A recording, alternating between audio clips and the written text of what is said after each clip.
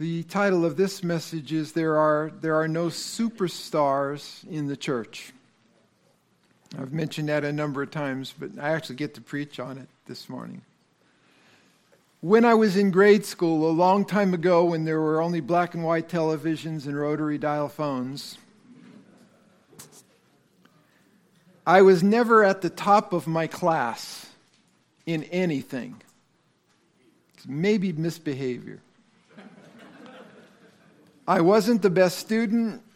I wasn't the best athlete on our basketball team. So when it came time for awards to be passed out at the end of the year in the student assembly, I certainly didn't think I was going to get any, at least not in math or English or science. But to my surprise, they called me up on stage and they pinned this award on me. Well, I looked down at that ribbon, and I saw the people clapping, and this big, proud look came on my face, and someone came up and took the ribbon off me. And that's, like you have heard, the funny thing about humility is when you think you got it, you lost it. So in his book, Growing Downward, that's an interesting title for a book, right? Growing Downward. The Path to Christ Exalting Humility. Author Nick Thompson recognizes that pride is our worst enemy. He says, if pride is our chief foe, then humility is our chief friend, even though its company may be painful. But spiritual growth is a descent. We must grow downward. And he defines humility as this: the downward disposition of a Godward self-perception. The downward disposition of a Godward self-perception. So Andrew Murray defined humility as the place of entire dependence upon God. And I like that. And actually the scripture teaches that, because Jesus said in John 15:4, abide in me. Now that's not a coming and a going, right? Abiding is not, well, I'll draw close to Christ when I need him. It's a permanent place. Abide in me and I in you, as the branch cannot bear fruit of itself except it abide in the vine. No more can you except you abide in me. I am the vine, you are the branches. He that abides in me and I in him, the same, and we could translate, that one will bring forth not just fruit, but much fruit. And then he adds these words, for without me, you can do nothing. Nothing. Now, let me clarify that. Without Jesus, you can accomplish many things. Many people do in this world. They accomplish great things without Jesus. But you cannot bear spiritual fruit in your life to the glory of God that will remain. Verse 16. And that's what we want, our fruit to remain. Now, one of the problems that the Christian church has always faced is the rise of superstar personalities. We have exalted men to the point that their names and ministries have overshadowed the one and the only person who must always have the preeminence, and that's Jesus. Being in a high visibility position in a ministry, being a pastor in a visible position in a church, is a dangerous calling. People can think you have it all together. They can think that you are the one with all the answers. They can pat you on the back for a number of different things. And it gets easier and easier to start believing that you are really important, or maybe even necessary to God's working in this world. Nothing could be further from the truth. God does not need any one of us. But the amazing thing is, He desires to use us as we look to Him, humbly seeking His all-sufficient grace. Now, I do not wish to minimize how God has used certain men and women in big ways in the history of His church. But that is owing to God's grace, not their own abilities or personalities. Paul recognized the grace of God in his life from the very moment when he was saved on the Damascus Road. Look in 1 Corinthians chapter 15. Talks about the resurrection appearances of the Lord Jesus Christ. And then Paul says, last of all, He appeared to me. And then he says in verse 9, I am the least of the apostles. I'm not deserving to be called an apostle because I persecuted the church of God. Now I want you to notice the word grace in these verses. But by the grace of God, I am what I am. And His grace, which was bestowed upon me, was not in vain, but I labored more abundantly than they all. Yet not I, even in His labors, but the grace of God which was with me. 3 times Paul mentions the grace of God in those 2 verses.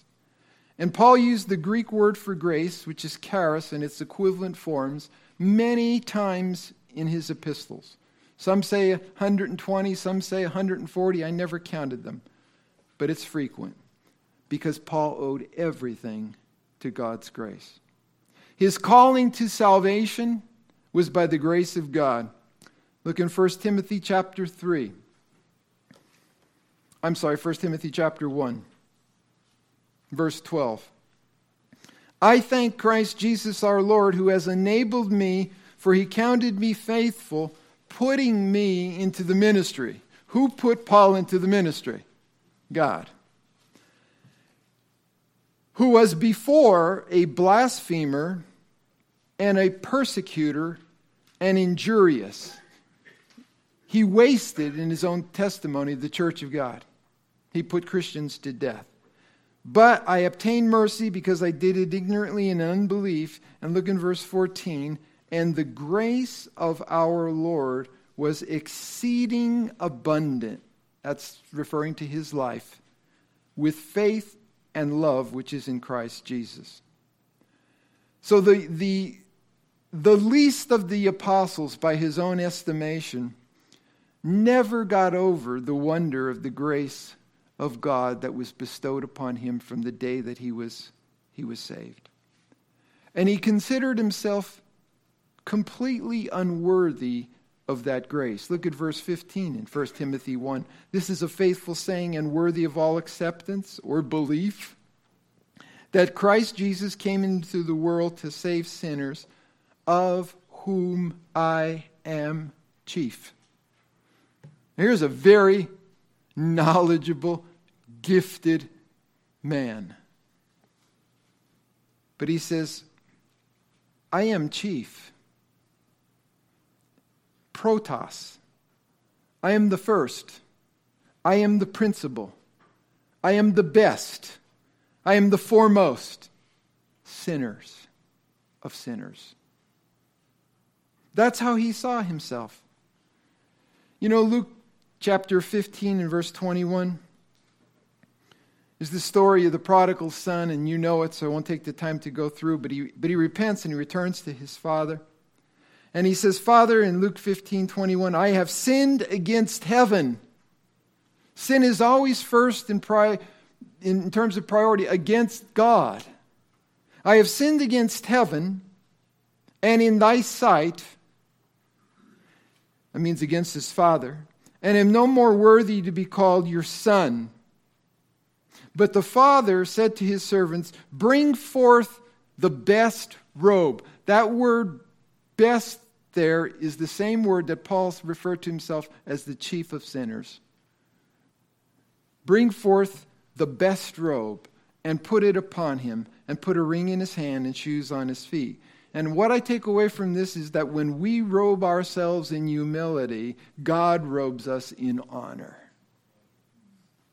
When we humble ourselves, God lifts us up. So Paul's calling to salvation was by the grace of God.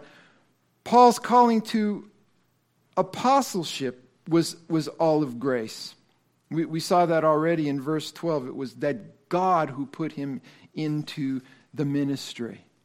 And in Romans chapter 1, verse 4, it speaks about Jesus.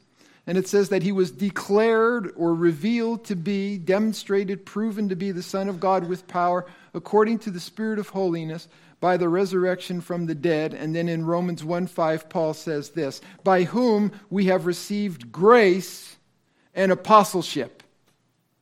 He's talking about his office.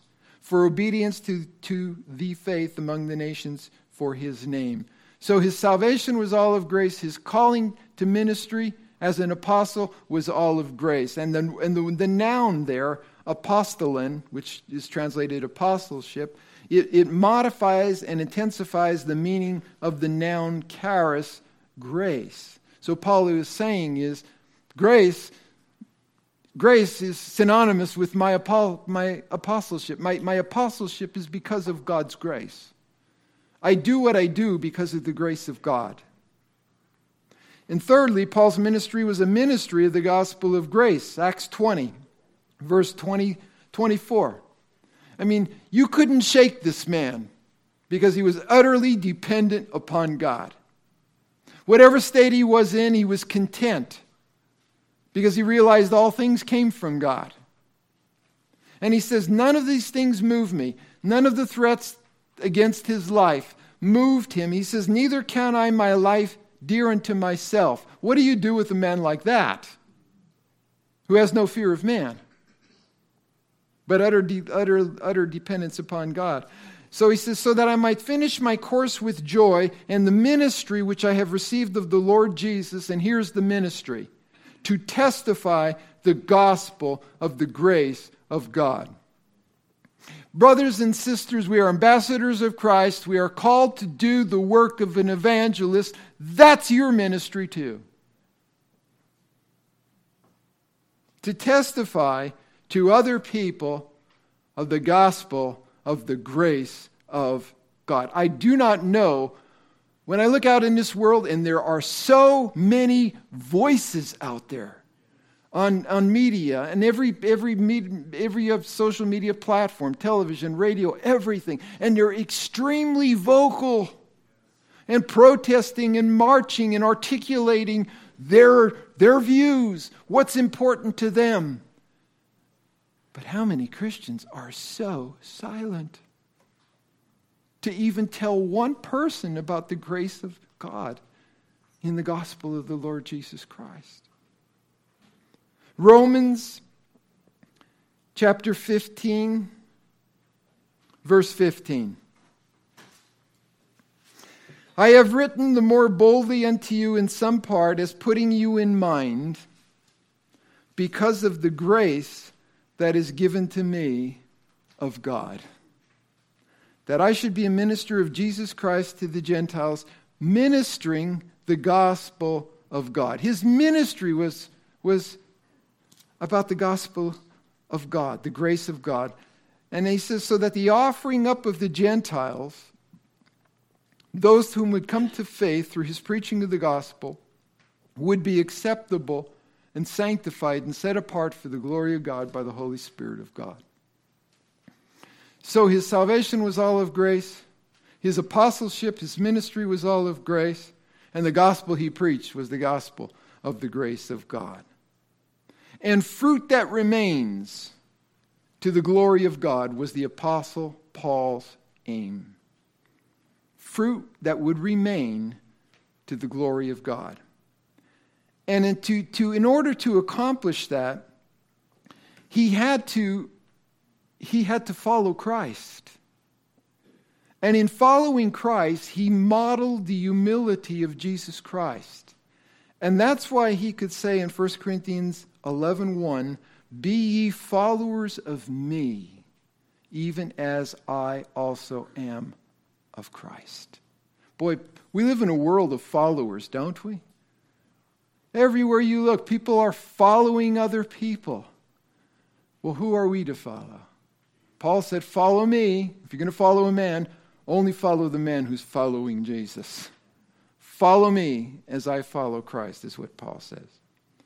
Now, in light of the gospel of God's grace, all of us as believers, we have to have a proper opinion of ourselves.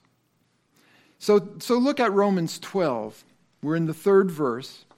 We saw in verse 1 that we are to present our bodies as a living sacrifice. That means daily, every moment.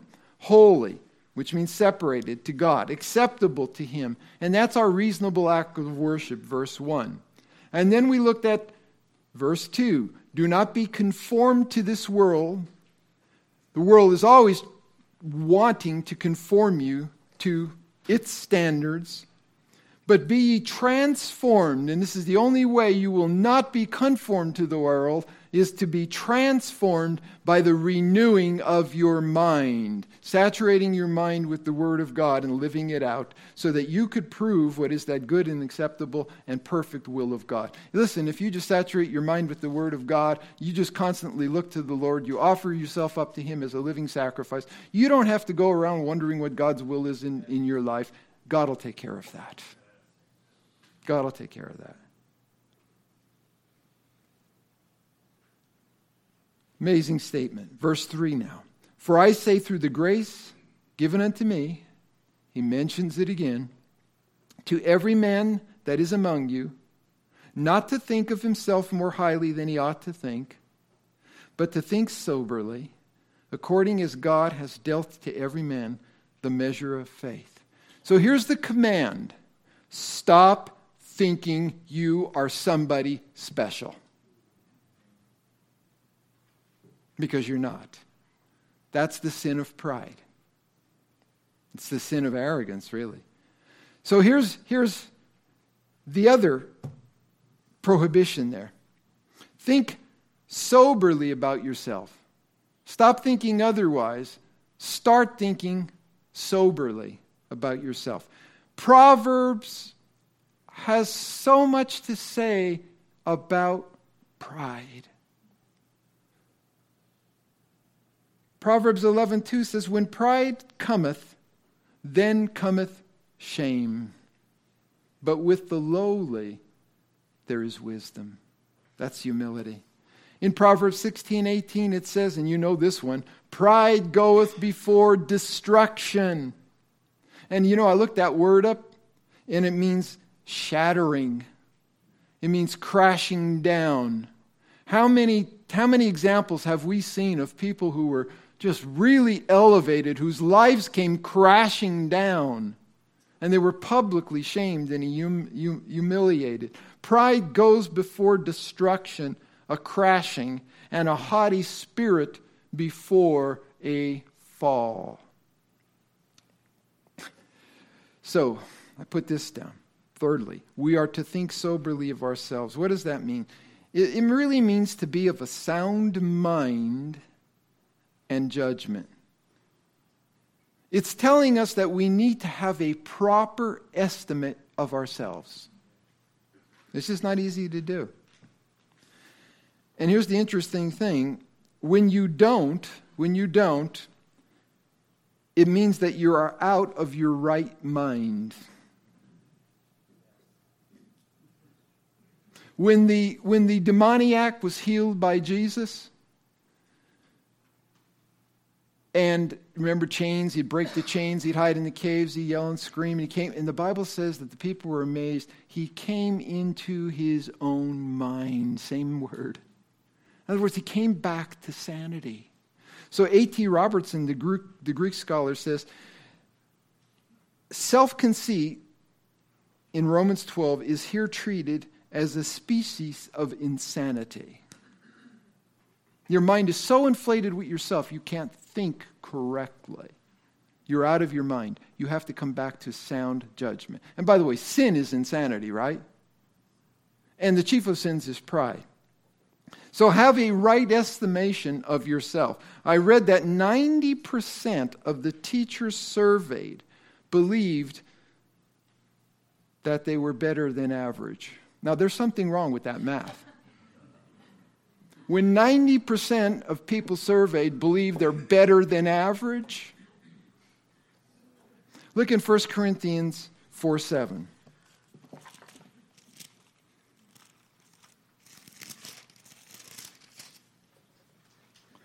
4:7. Oh, you could mark this down. If you're ever beginning to feel really good about yourself, verse 7. Who makes you differ from another? And what do you have that you did not receive? Now, if you did receive it, why do you boast as if you had not received it? I mean, that puts you into the place of making a proper estimation of yourself. If you have some talent, some gift, some ability, don't boast about it. God gave it to you. You have that ability. You received it. You didn't work for it per se. You had that natural ability to begin with. 2 Timothy chapter 3. 2 Timothy chapter 3.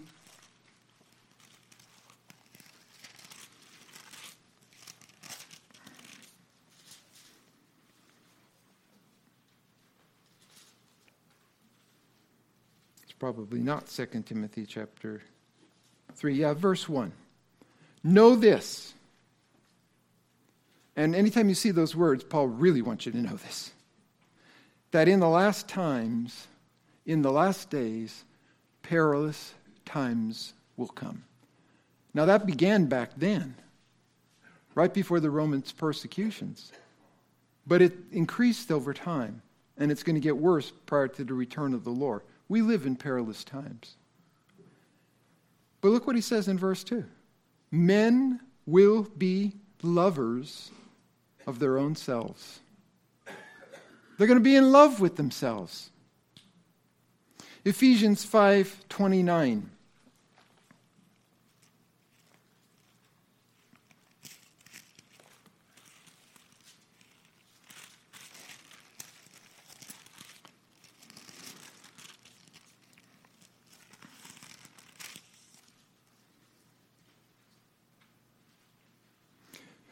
For no man ever hates his own flesh. That's what the Bible says. But we've been sold this bill of goods on low self-esteem and everything. Everything is all out of whack. And people say, I hate myself. I don't like the way I look. I don't like this, that, the other thing about myself. No, it's because you actually love yourself.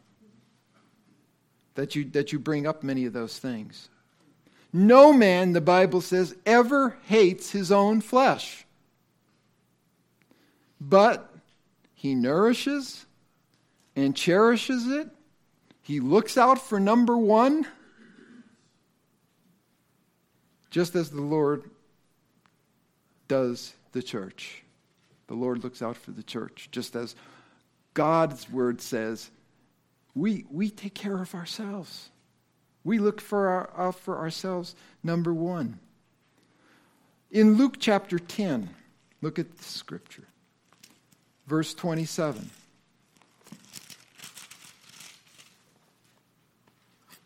Luke 10. It says in verse 25, a certain lawyer, watch out for those lawyers, right? Stood up and tested him, saying, Teacher, what do I have to do to inherit eternal life? And he said to him, What is written in the law? What is your reading of it? So he answered and said, You shall love the Lord your God with all your heart, with all your soul, with all your strength, with all your mind, and your neighbor as yourself. I've actually read books by Christian psychologists who have made the statement that you really can't love other people or God until you love yourself first. And I've seen them cite this verse. They turn two commands into three commands. Love God, right? with all your heart, soul, mind, and strength. And then they add this other one. And love your neighbor. That's 2. And then the third one they say is yourself. There's only 2 commands here. The assumption is you are already loving yourself. Because, as we read in Ephesians 5:20, no man ever hates himself, but he nourishes and cherishes and loves himself. So just to clear that up. Now, let me say this. False humility is probably worse than having no humility, right? Because it's nothing but hypocrisy. And I think it can be used as an excuse to do nothing for the Lord. Nothing.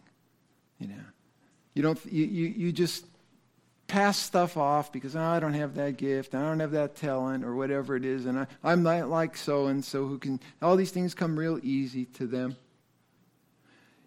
You may not have a certain spiritual gift or a natural ability to do things in the church. You might not be able to play the piano like some of the musicians, or sing like some people, or teach like some people. But listen, you can do something. You can do what God has promised to equip you to do by His grace in the church and outside of the church for His glory.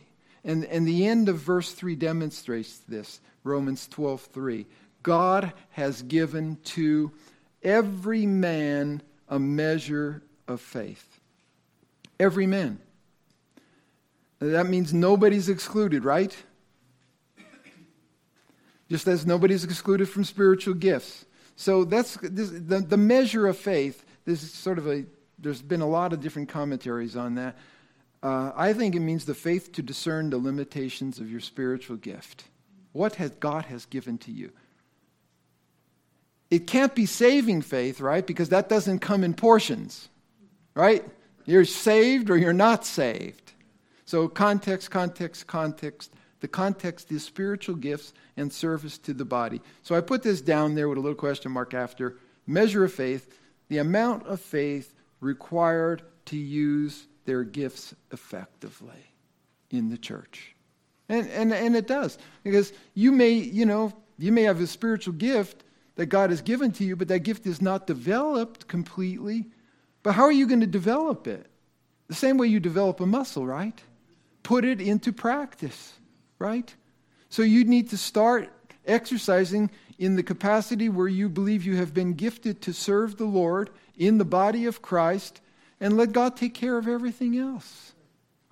You will see that God will use you right where you are. You don't have to go to Bible college. You don't have to, do everything excellently right off the bat. A lot of people say, I can't do that. I can't do it as good as so-and-so, so I'm not going to do anything at all. No, God has given you a measure of faith. And you go on in Romans, he likens the church to a body, and we're all very familiar with this. And I think it helps to explain verse 3, which we just read. Romans 12:4. For as we have many members in one body, that's the physical body, and all members do not have the same office or function, so we being many, all of us here this morning, are one body in Christ. So there isn't multiple bodies here doing what they want to do. We're all one, and every one members of one another. We have a vital connection to one another. That's why the Bible says when one suffers, we all what? Suffer. When one rejoices, we all what? We all rejoice. But notice verse 6. Having then gifts. These are spiritual gifts differing according to what? The grace that has been given to us. And that comes from God.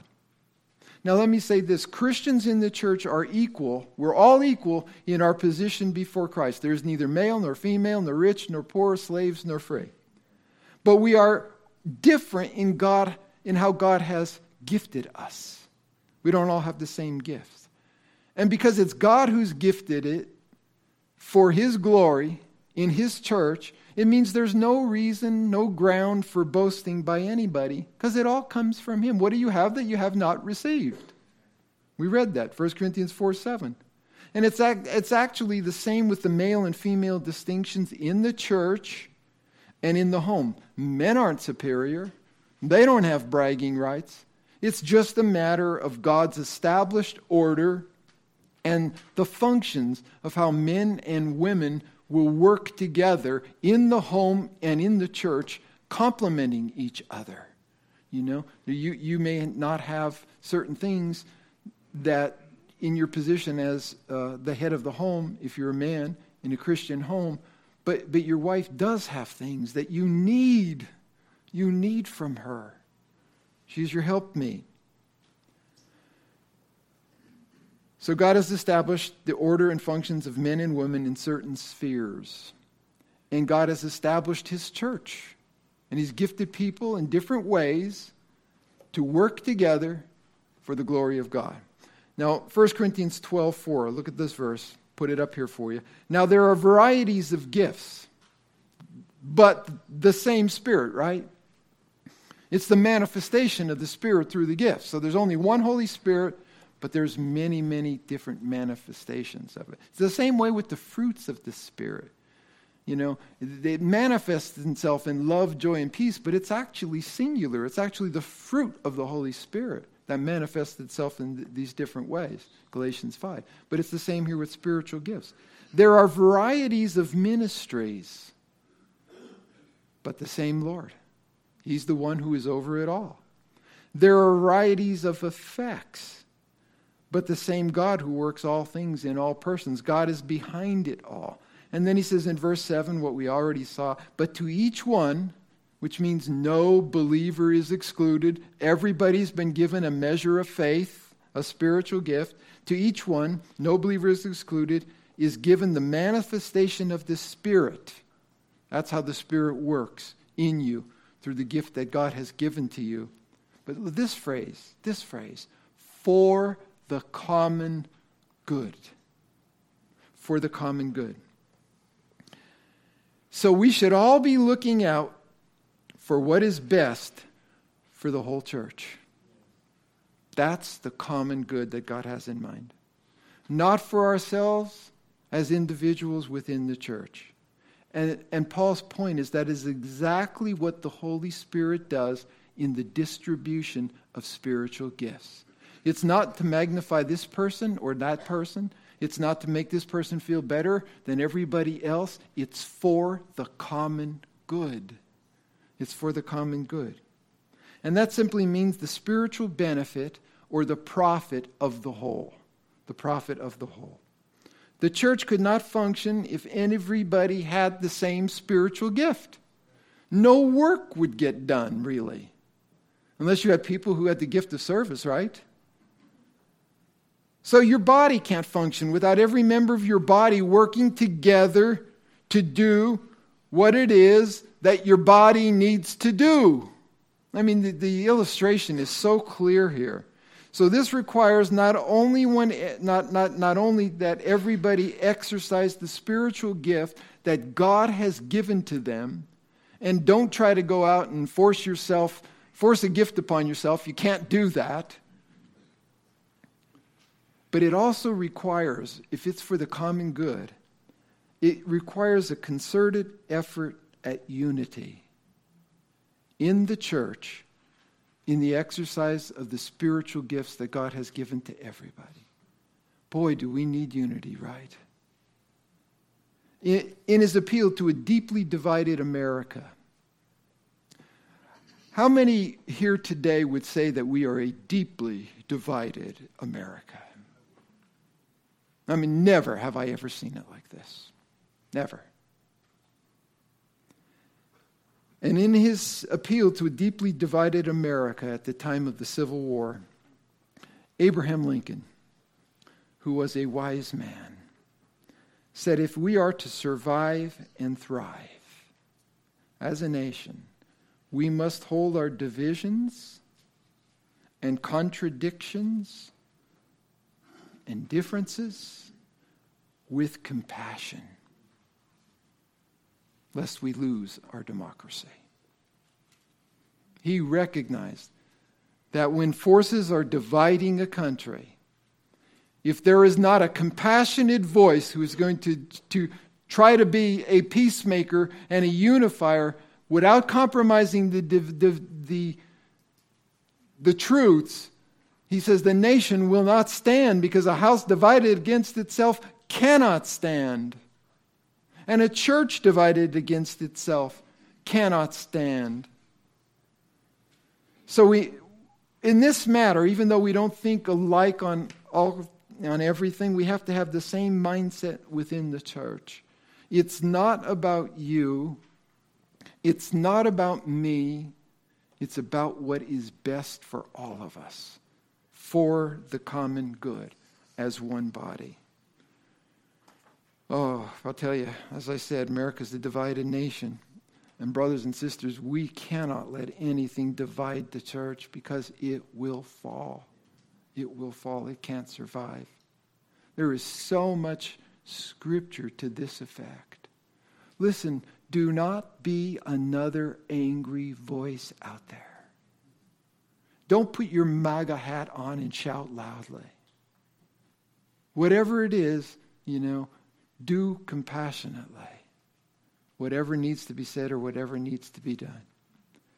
Philippians, Paul said, chapter 2, if there be any consolation in Christ. Now think of these words.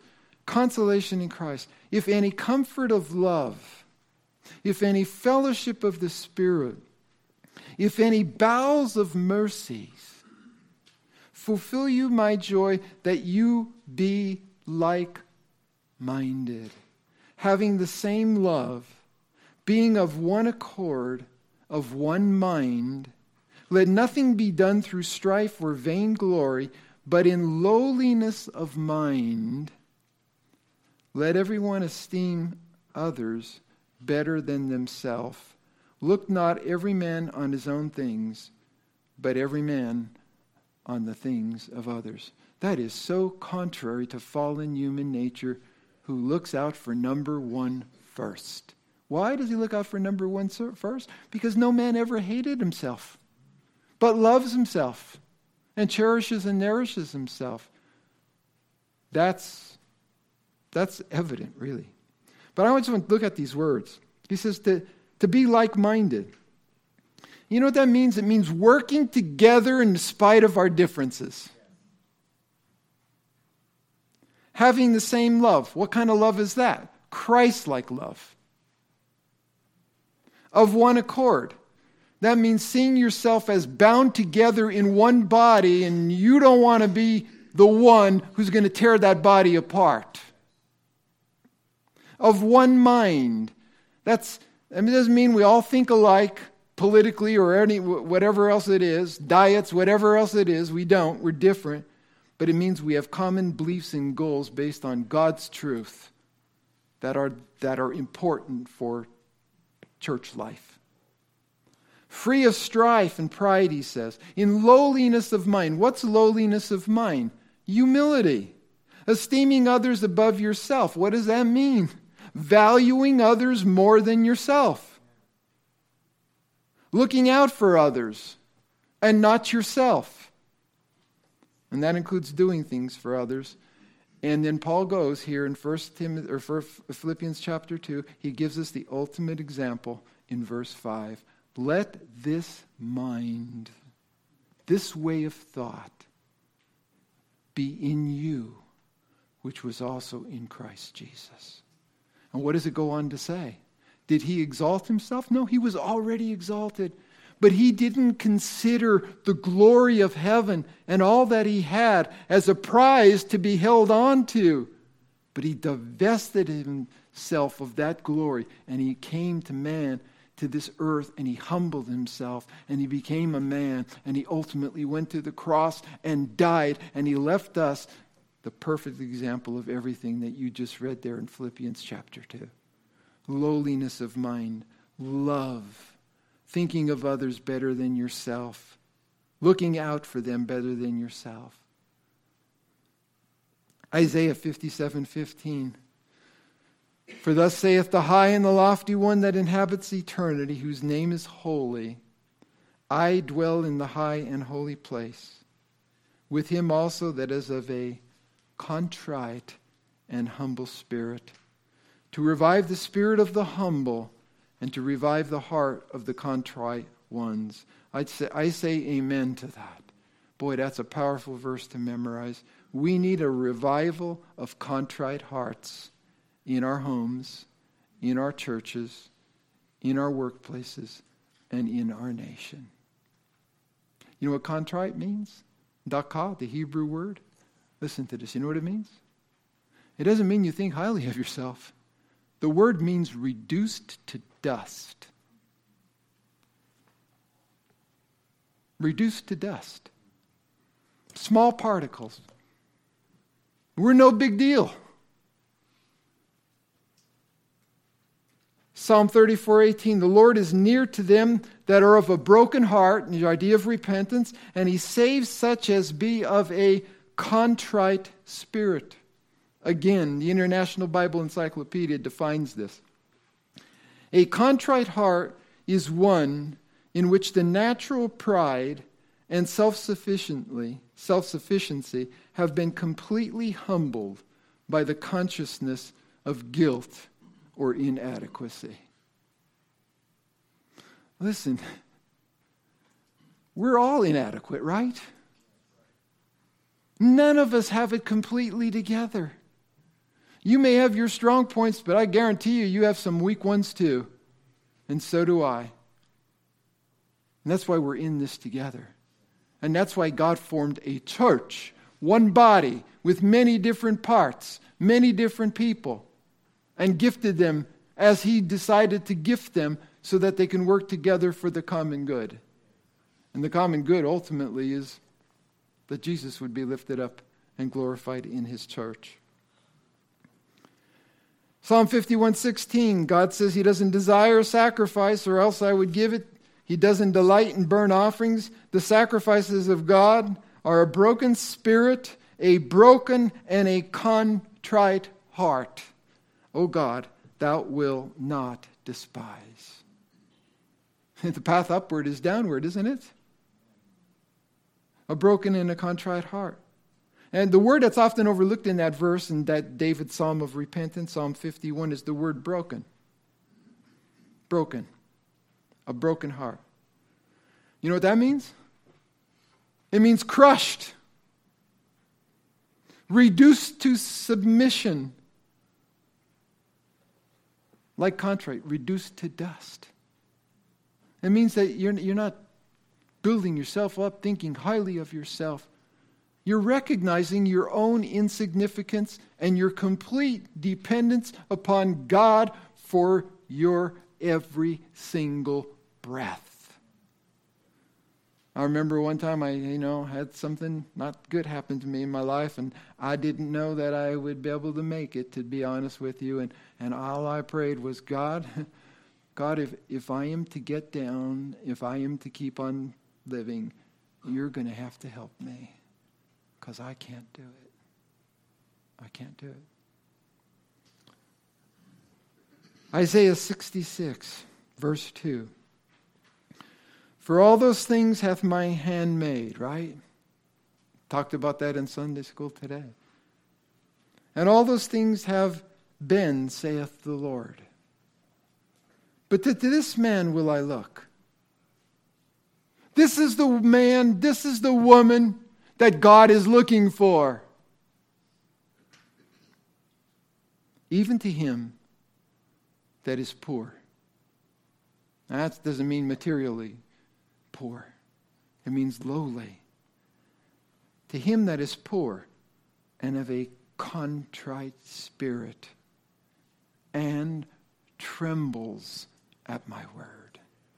And we've lost that, right? We've lost the sense of the awe of God. We don't tremble anymore at his word. But God is looking for someone who is lowly and of a contrite spirit. We'll go back to verse 3, Romans 12. For I say, through the grace given unto me, to every man that is among you, not to think of himself more highly than he ought to think, but to think soberly, means of a sound judgment, have a proper estimate of yourself. Have a proper estimate of yourself. Think rightly about yourself. The church is no place for superstars. But we have promoted this in many different ways. We have exalted the names of men who are just men at best, and nothing more than that. We have given them the headlines in the church, at our Bible and pastors' conferences. They're the chief speakers. It's almost become like a private club of Christian celebrities, and ordinary Christians or ordinary pastors are excluded from that elite club, from that membership. And if you go to some of these Bible conferences, they have the headline speakers, the big names, and a lot of the ordinary guys that do the plowing in the church day in and day out in a small little field somewhere, they get a lesser role or no role at all. Because they don't have name recognition. They don't publish the best-selling books. And if you ever knew how best-selling books became best-selling books among Christian authors, you would be shocked. You would be shocked. They're not on TV. They're not on radio. They don't have a mega church with a mega microphone, a big ministry. Now, I have to tell you this. I honestly am not speaking out of jealousy. I would never want that, because it's far too easy to fall once men begin to lift you up. Egos, big egos, are destroying pastors and men in ministry in general. I will spare you the names, but I could give you a long list of names of people who really began to think that they were somebody special, and they fell from grace. Many of them have fallen from grace into disgrace, and they should have seen it coming. And somebody near them should have seen it coming. It can happen to anyone, right? Because pride, as we said, goes before a fall. So you know what that means? It means we make it harder for Christians when we elevate them. It doesn't mean that you don't have to appreciate them. You can appreciate them. You can express your appreciate them. But there's a big difference between expressing appreciation or gratitude and exalting somebody and lifting them up. We need to put an end to Christian celebrities. Let Hollywood have their celebrities. Let the sports world have their superstars. There are no superstars in the church because it's all of God's grace. What do you have that you have not received? Talent and success create a special opportunity for serious sin. Never forget that. Talent and success create a special opportunity for serious sin. 1 Corinthians 10:12 says, "Wherefore let him who thinks he stands take heed," what? "Lest he fall." Oh, no, I would never. I know my own place. I would never fall for that or fall into that. But God says if you think you won't fall, you're really close to falling. You think you can't, you surely can. 1 Corinthians 3:4, when one says, "I am of Paul, and I am of Apollos," are you not mere men? What he's saying, aren't you speaking like men? Who is Apollos? Who is Paul? You know what the next word is? Servants. Now, there's nothing glamorous about being a servant, certainly not in that day. Servants through whom you believed, even as the Lord gave opportunity to each one. I planted, Apollos watered, they did their parts, but God was causing the growth. It wasn't Paul's labors. It wasn't Apollos' eloquence. It was God who was bringing about the growth. So then, neither the one who plants nor the one who waters, and I love these words, is anything.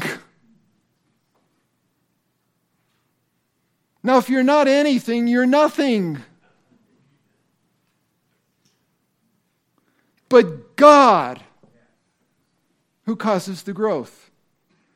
Now, he who plants and he who labors are what?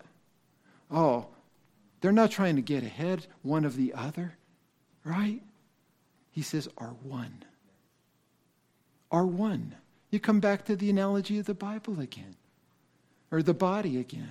You need every member of your body to be able to function completely.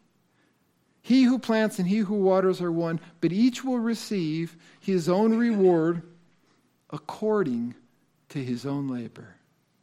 Look, you can have a false estimation of yourself and think you should get whatever it is as a reward. It doesn't matter. God is the only one who can make the estimate of what you and I have done. He is the only one who can do it. So he's the only one who can give us the proper reward, right? And God will be the judge of that, and God alone. Jeremiah 9:23. You know, I had this verse on my desk for a long time. The verses that I'm going to put up here for you. I'll tell you a little story about it. Thus saith the Lord, let not the wise man glory in his wisdom, neither let the mighty man glory in his might. Let not the rich man glory in his riches. But let him that glorieth glories in this, that he understands and knows me. That I am the Lord who exercises loving kindness, judgment, and righteousness in the earth. For in these things I delight, saith the Lord. So somebody called me one time. And I had that verse right taped to the bottom of my monitor, my computer monitor. And they called me and they said, what are you doing? I says, I just been thinking about this verse. And I read them this verse. Now you would have thought they would have been blessed, right? They were angry at me. They were angry. Are you saying that I have a problem with pride? I didn't even bring it up. That is the truth. All I did was read a Bible verse. I didn't even think. But to be reality, this person had a big problem with pride. Big problem with pride. Let him that glory in this. Don't glory in your wisdom. Don't glory in your might and in your strength or your riches. Glory in the fact that you know me. If you're going to boast in the fact that you know God as your Savior and this is the great work that He has done in your life. And then that you have come to understand and know Him, not because of your brilliance, because of the Word of God and the power of the Spirit revealed Him to you. And that's what God is wanting. That's what He's looking for. He's looking for that kind of a person. It all comes down to what? Humility. Now listen, I'm just going to close in saying, pride is a very subtle sin. You can see it in somebody else easier than you can see it in yourself. Now, you know that to be true, right? It's an absolute fact. It's so easy to say, oh boy, did you see so-and-so? But you don't see the man or the woman in the mirror. And we need to see ourselves as God sees us. God wants to use us. God can do great things for us or through us for His glory, but it's only because of Him. It's only if we achieve anything, if we attain anything, if we do anything for the Lord, it's because of His grace working in our life. If you're a good mom, it's because of God's grace working in your life. showing you in reality that you're not such a good mom without him, that you're utterly dependent upon him. If you're a good dad, same thing. If you do a good job in school or on your job, if you do a good job, it's because God's given you the ability to be able to do that. I remember Sam Rotman playing. He didn't take credit for that. He said, God gave me the mind to learn the music. God gave me the hands to be able to play the music. God gave me the discipline to be able to sit and practice the music, because it just doesn't come like that, right? We have to work, right? But while we're working, in reality, it's God working in us. So that's all I have to say this morning. No superstars in the church.